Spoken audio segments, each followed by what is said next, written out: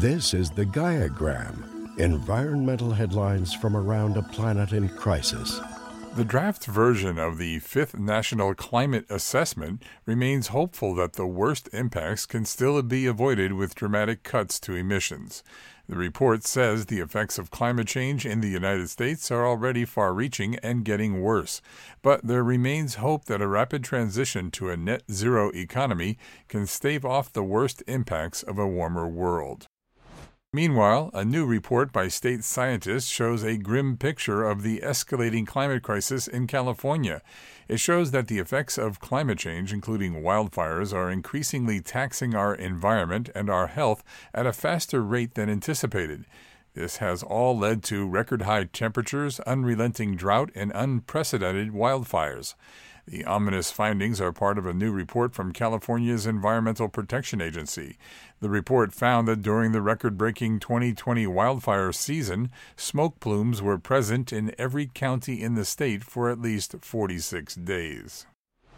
Jakarta is sinking. Notorious for traffic gridlock and poor air quality, Indonesia's sprawling capital faces such a perfect storm of climate and environmental challenges that the government has decided to move it somewhere safer.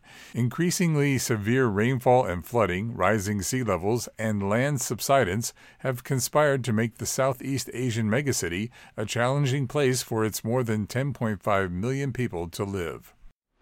The United Nations has announced that here in 2022, we're about to hit a staggering 8 billion people on the planet as people live longer and populations continue to grow. For those wanting the exact date, it's supposed to be Tuesday, November 15th. Another interesting tidbit of information they announced is that next year they expect China to fall behind India as the most populous nation on the planet.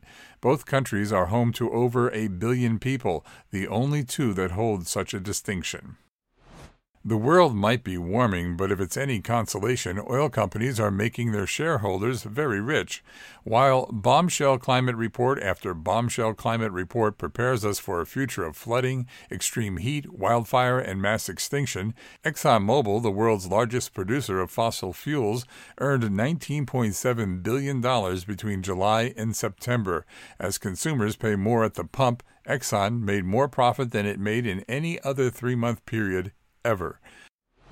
Scientists in Switzerland have reached a new efficiency record for transparent solar cells, paving the way for electricity-generating windows that could help power our homes and devices.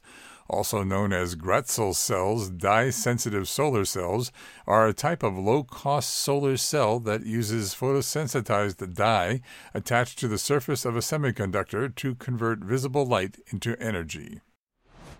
Bloomberg is reporting that with maps and data on 72,000 power plants, oil refineries, airports, and more, the new website Climate Trace aims to offer radical climate transparency. A consortium of dozens of research nonprofits launched a free online platform that details greenhouse gas emissions around the world across 20 economic sectors. Climate Trace, which can be viewed on a web browser, includes a zoomable world map that displays and ranks the dirtiest 72,000 power plants, oil refineries, airports, ships, and more. The site lets users compare any major pollution source in the world, no matter the scale, with any other. The actor and star of The Office, Rainn Wilson, has announced he has changed his name to raise awareness of Arctic weather changes. He said he's changing his name to Rainfall Heatwave Extreme Winter Wilson. He says it was a cheap little stunt to help save planet Earth and to protest against the climate crisis. He said, "I have changed my name on Twitter, Instagram, and even on my fancy writing paper." It is not clear if Wilson has legally changed his name. This was the Gaiagram, environmental headlines from around a planet in crisis.